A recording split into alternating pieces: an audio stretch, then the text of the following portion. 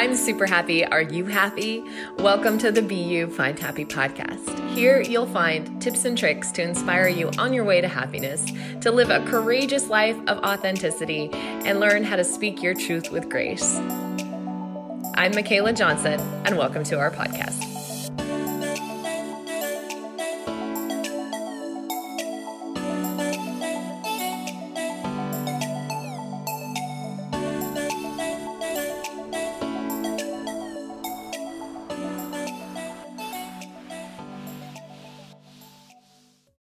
I'm so excited to have you on the Be You, Find Happy podcast. You have a heck of a resume.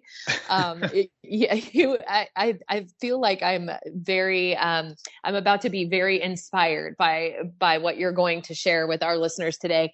Could you give everybody just a backstory on yourself, how you got where you are, and all the amazing things that you've tackled in your life? Yes, thank you so much for having me today. First of all, it's an honor to be here. For about 16 years, I worked in college and professional sports as a human performance coach and a sports scientist. And so my job was to help athletes, perform at their best. And then as my career progressed, I started using data from like wearables and different, measurements that we would use in lab or on the field to improve performance and reduce injuries. And along the way, I got a doctoral degree studying how sleep impacts our brain's ability to adapt to stress. I really got fascinated with how we could help athletes and now the general population become more adaptable and resilient to stress. And that led me to, in late 2020, leaving my career in sports to start a company called AIM7. And we turn wearable technology data into actionable recommendations for your mind, body, and recovery. Well, it's interesting because you say, the scientific sports side of things. And, I think that was really overlooked for a long, long time. I remember when my son first started playing football, there was a really cool a shock sensor that we put inside the helmet pad, and that it would alert my phone if he took too hard of a hit. Yes. And so I could say to the coach, pull him out. Well, my son was so little at the time that he ran away from anybody hitting him. Smart kid. Not being a problem. Paid a ton of money for this sensor. But that was my first indication that this is an actual thing and that it's actually pretty necessary and needed. And so what I really want to spend some time talking about is sleep in particular, because I have found that I don't apologize for going to bed early if I'm tired. I don't apologize for, needing to take downtime or get a full 8 hours of sleep. And I find that my stress levels are astronomical when I'm not getting a full night's rest. Like, I feel like I can't deal with the world as well. Like, I can't function as well if I'm not getting a full 8 hours. Maybe 8 hours isn't the number. Sometimes maybe it's 12. Sometimes maybe it's 6. But it's a fully rested night's sleep. Can you talk a little bit about that? Yeah, sleep is the golden chain that really ties our health and our bodies together. There's so many things that happen when you sleep. I guess we can highlight 3 of those things, and I can talk about 3 key behaviors that you need to dial in if you want to get the benefits of sleep. But really 3 things happen when you sleep. Number 1, there's a restoration. Number 2, there's a detoxification process. And then the third part is something called plasticity. But I'll double click on restoration real quick. From a physical standpoint, when you sleep at night, different hormones are released, specifically during like deep sleep or slow wave sleep. Growth hormone is released, and that helps heal your tissues. Also during sleep, these stress systems that are highly activated during the day so that you can be alert and focused, are downregulated at night. So your immune system has a chance to really recover. It also creates immunological memory during sleep. So it's really important for your immune system. For males out there that are listening, most of your testosterone is secreted later in sleep. And just being sleep deprived about 5 hours a night for 1 week will almost age you a decade in the world of testosterone. Are you kidding me? That's terrifying. It is. And so there's a lot of people taking TRT and they should really just be getting more sleep. Also, cortisol, the stress hormone, which a lot of people have heard about, it's got a bad rap, but it's actually a hormone that makes you very alert during the day and it's very beneficial. At night, it's downregulated, which is very healthy. So that helps from a restoration part. Another thing that we're learning in the past 10 to 15 years is that when you sleep at night, your brain detoxifies itself. It actually has its own special system called the glymphatic system. And this system flushes out metabolic waste products. And the interesting thing we're finding is that, number one, it's only active during sleep. And some of these proteins that are being flushed out of your brain are associated with dementia and Alzheimer's disease and traumatic brain injury. And so if you're not getting adequate sleep, your brain is literally being clogged up with metabolic junk. And so when you talk about this restorative, almost like your brain feels very clear after getting a good night of sleep, it's because it's literally detoxified.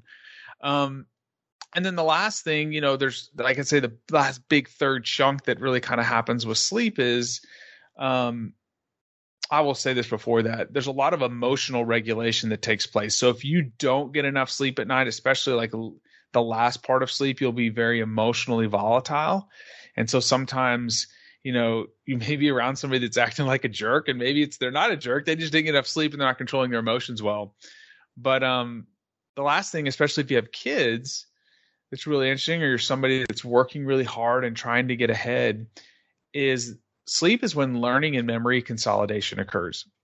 So when you learn a new skill during the day, or you engage in something a deliberate task that requires a lot of thinking and cognition, and you want to wire that in, during the activity itself, your brain kind of marks these different neurons in your brain that were used during that learning session. And then when you sleep, those neuronal connections are actually strengthened and actually enlarging. And so there's a phrase that these two scientists used called Tononi and Sorelli. They're the ones that discovered this. It said, sleep is the price your brain pays for plasticity, or the ability to change. So you have restoration, detoxification, and then learning and plasticity. But in relationship to something you said earlier, what's the key number here? Is it 12 hours? Is it 6 hours? The research demonstrates that 7 to 9 hours is the key time frame, and that there's this kind of U-shaped curve with this 7 to 9 hours, meaning if you sleep less or more than 7 or 9, you have a higher risk for type 2 diabetes, cardiovascular disease. And there was an amazing paper done over a 20-year period with 21,000 twin pairs. So if you really want to understand how a behavior impacts our body, if twins are very biologically the same, they're biologically very similar. The twin that slept less than 7 hours a night had an increased risk of all-cause mortality by 24%. So wow, duration really does matter. You want me to keep going, or do you want to pause here for a second? Well, one of the things that I want to ask is, how do people sleep if they are waking up in the middle of the night, maybe choking on mucus, or they have to pee, or they, are stressed about something that they forgot to do yesterday, or there's something really heavy, like a divorce in their life or something like that. And it's, waking them up at 4 o'clock in the morning. How do people sleep through that? So that's number one. And number two, so how do they actually get a full night's rest? And then number two, I heard this really interesting thing. And I'm forgetting the lady, she's really well known, but I'm forgetting her name right now. And she was talking about how if your alarm goes off in the morning and you snooze your alarm, you go back into this super deep sleep cycle. And you're like, oh, I slept so good for that extra hour that you overslept. But then you're going to be groggy for 4 hours because you're actually still in some level of like a sleep wake space. Really fascinating and interesting. And she says, so just get up when the alarm goes off. And for years, I actually was able to not have to get up when an alarm went off. I was able to get up just like with my natural circadian rhythm, which surprisingly was not 9 or 10 a.m. It was actually 6 a.m., 6:30, 7. It varied by 15 to 20 minutes each day, but not much. And it was beautiful to not have to wake up to an alarm. And I still very much have that. There's just a handful of days out of the week where I have to set an alarm. I'm so grateful that my career choice as a psychotherapist, nobody wants to see a psychotherapist at 7 o'clock in the morning. So I'm just lucky that, most people are like, do you have a 9 available? So, but I'm really curious about, number one, how do people force that sleep throughout the evening or the night? And number two, what about the alarm thing? Yeah, these are wonderful questions. The first thing, as a psychotherapist, you'll really appreciate this. There is a gentleman named Dr. Bruce McEwen. He's kind of a giant in the field of neuroendocrinology and really helped us shape our modern understanding of stress and adaptation and resilience. There's a term called allostasis. It's our ability to achieve stability through change, and it's what your body is trying to do. It's adjusting its internal physiological environment all the time to achieve allostasis. And you're like, what in the world does this have to do with stress or sleep? Well, the number one thing that you can do to let me restate this. If you want to totally wreck somebody's life and unhinge their ability to adapt to stress and be on any sort of rhythm, you disrupt their circadian clock. Okay, the circadian rhythm, circadian literally means about 24 hours. And there are certain, and there's two pressures for sleep. Really, there's two things that drive sleep. One is this natural circadian process of wakefulness and sleepiness. And then there's something called a homeostatic drive, which means that when you wake up in the morning, this pressure for sleep builds all day long. You get more and more and more tired as the day continues. So those two things are what drive sleep. Well, the circadian clock is anchored by several things. And the number one thing that anchors your circadian clock is sunlight. And so if you want to, and this was literally one of his foundational papers, if you want to be up for adaptation to stress, you need to anchor the circadian clock, which is the number one behavior you can do to drive sleep at night. So here's how you do it. Early and frequent sun exposure throughout the day. Internal lights inside your house are just not intense enough to anchor the clock well. So even if it's cloudy outside, if you go outside for 10 minutes, you're going to get about anywhere from 5 to 10,000 lux of light in your eyes. One lux is equivalent to like one candle lit in a room. A light bulb in the house may have 40 or 50. So when you go outside early in the day, sunlight enters your eyes and it activates a bundle of neurons that sit above the roof of your mouth called the suprachiasmatic nucleus, or the circadian pacemaker. And that circadian pacemaker sends a signal to every cell in your body that it's time to be alert and awake by increasing body temperature and cortisol. In addition, when you get frequent exposure to sunlight throughout the day, it increases melatonin production at night, which is a sleepy hormone. I just had Dr. Sachin Panda, who is like at the Salk Institute, one of the leading circadian biologists in the world, on my podcast. And he talked about this, and I didn't realize I knew about the morning. That was one of the first things we learned in my doctoral work. But the frequent exposure to the day, they're finding actually increases melatonin levels at night. So if you want to sleep good at night, get about 5 to 10 minutes of sun exposure in the morning, even if it's cold. And then throughout the day, just go outside. We were not designed to live indoors all the time. We get what's the word I'm looking for? We get fractured off from our environment, and it disrupts our circadian rhythm. The next thing I would suggest is, so get lots of sunlight. The next thing is you need to make sure that your room, your bedroom, is set up for great sleep. So you want to make your room cold, dark, and quiet like a cave. So if light is an alerting signal in the morning and it makes you more alert, it's the same thing at night. So when the sun goes down, start dimming the lights in your house. Your bedroom should be I'm so big on that. I mean, yeah. I want no Costco happening. Like, I literally cannot have overhead lights. I actually don't turn on overhead lights at all. I just think they're terrible. They're like the worst thing ever. And, it's funny because my partner, he got a night light. And I was like, if that thing does not shut unless there's movement, it can't be here. And, so he didn't listen to me. And now he's the one who gets up and he's like, damn, this night light. I'm like, I told you, like, don't have any, like, I want it dark. I don't want to see anything. I don't want any indicators that it's anything other than sleeping time. Anyway, you nailed it. Because I have a couple in hall where they'll come on if you walk by. If the cat walks by, it's going to come on as well. But they're in hallways, not in my bedroom. I have no night lights in my bedroom. Mm-hmm. That's really smart. Or any of it for that matter. Yeah, I would cut down the lights at night. Make sure your room's cool too, because your body temperature decreases at night, and if your room is really hot, it's going to hamper this process. So that's something where if you're sleeping in the bed with somebody else, you really need to figure this situation out. Like whether it's turning down the air conditioning, or if it's, we're still kind of in this winterish months going into spring, you could, adjust that. Make sure your sheets are breathable and that you're not sweating underneath them. It's really going to mess up sleep.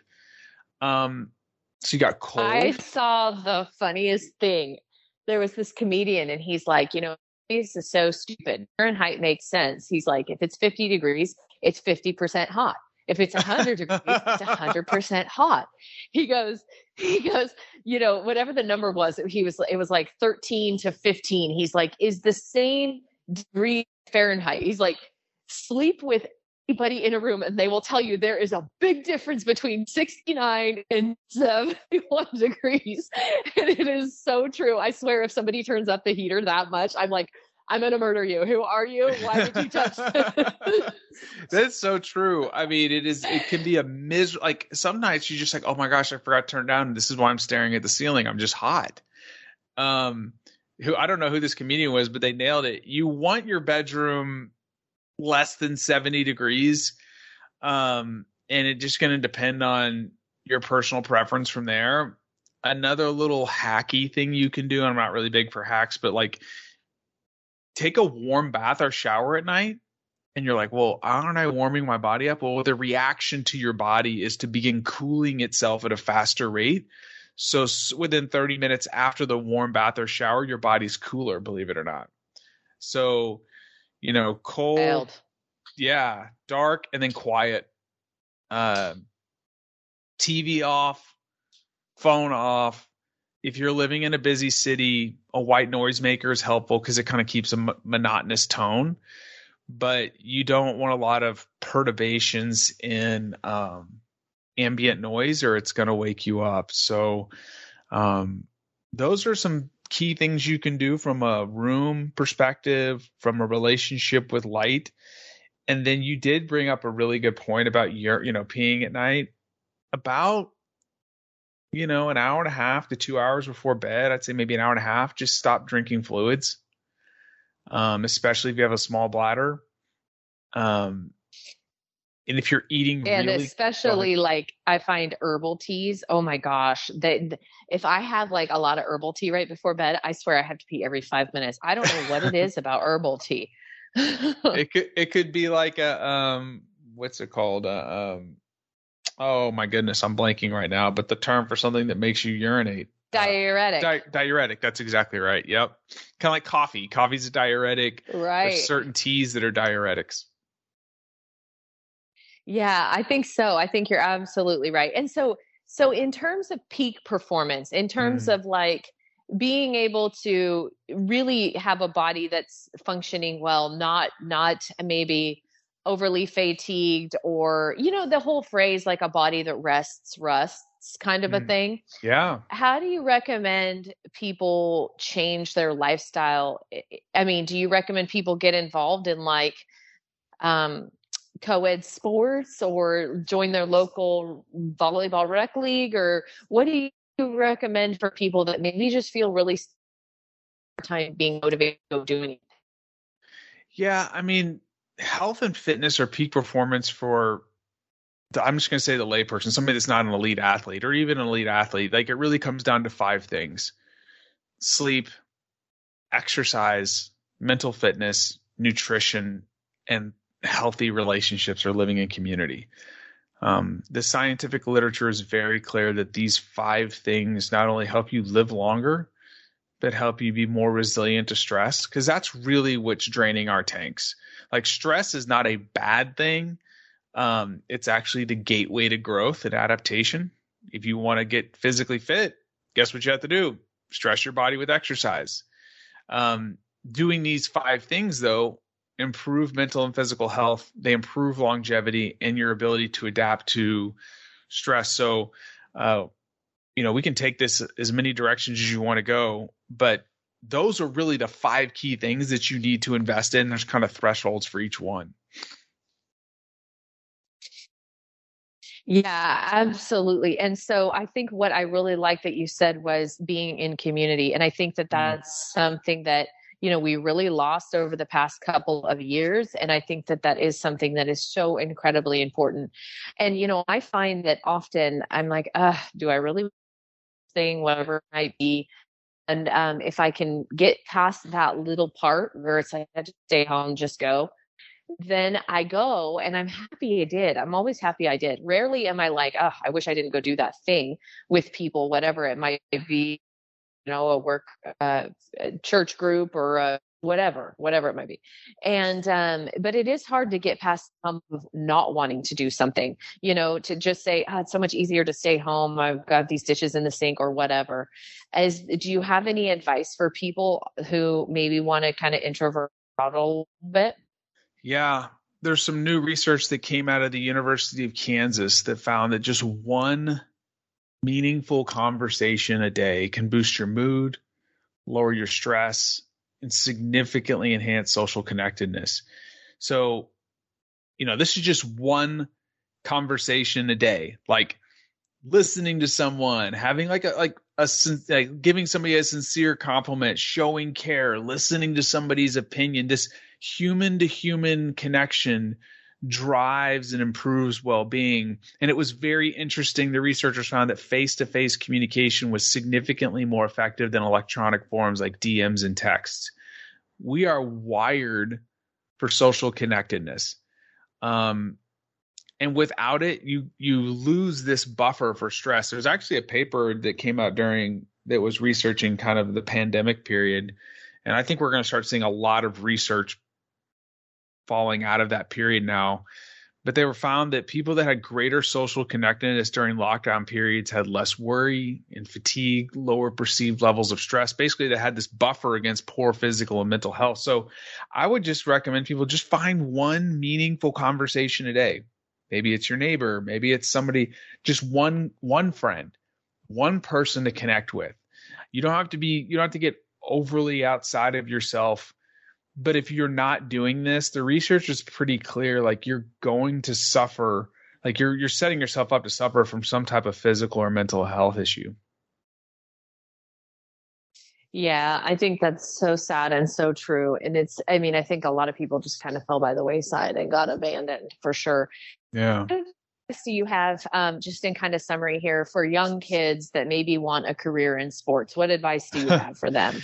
Oh, wow. There's a lot of routes for young kids. There's content creation. There's the business side of things. So what people don't realize is there's, let's say you take your favorite sports franchise or even in college athletics, there's a business side of this that needs marketing, human resources, you name it. Every business like component that you can think of is available on that side. And then there's the actual coaching side of things. And you don't have to be a great athlete to be a great coach, if that's something you're interested in. Bill Belichick, the head coach for the New England Patriots, was not a great athlete at all. He was just an exceptional coach. I would say, an advantage nowadays is understanding like pedagogy or how to teach something in a sequential pattern, understanding the human physiological system. So maybe getting a degree in like an exercise physiology. And then if you're not an athlete and you really want to break in, like if you're at a local university, go volunteer. Hey, I'll volunteer to be an assistant equipment manager as long as I get to, hang out on the field and learn how to coach. There's a lot of people that break in that way. You just have to be willing to, I hate to say pay your dues, but my first job out of undergrad was a internship at the University of Arkansas, and I slept in somebody's basement for 3 months. And wow. I volunteered. Then I got my graduate school paid for, and then my first job was $24,000 coming out of college. Not a lot, but it was a Division II school, and I just worked my way up, and I tried to be different. I tried to be innovative, and it's just like anything else, any other career. Like, you have to be staying on top of the literature. You have to be pushing the envelope if you want to move up. And I guess the last thing I would say is having a servant mindset of really serving players and coaches. If your goal is to go out and help people, I like that. You're going to get ahead. If your goal is to go out and make a name for yourself, please do not enter the profession. I love that. That is so good. That is so great. Well, I really appreciate everything that we talked about today. I know that we kind of were ping pong all over a bunch of different concepts, but you've done so much. I do think that, your insights are super helpful to our listeners. Thank you, Eric, so much. How can people get a hold of you? What's the best way? Yeah, you can follow me. I'm at Eric Korem, ErikKorem on Instagram, LinkedIn, and Twitter. And then if you're interested, if you have a wearable device and you want to get recommendations like we talked about today that are personalized to you, check us out at aim7.com. I appreciate it so much. And as always, we put everything in the show notes. I loved our conversation, and I look forward to having you back soon. Thank you so much. I appreciate it. Have a wonderful day. You too. This has been a Be You, Find Happy podcast. For more inspiration, check out the links.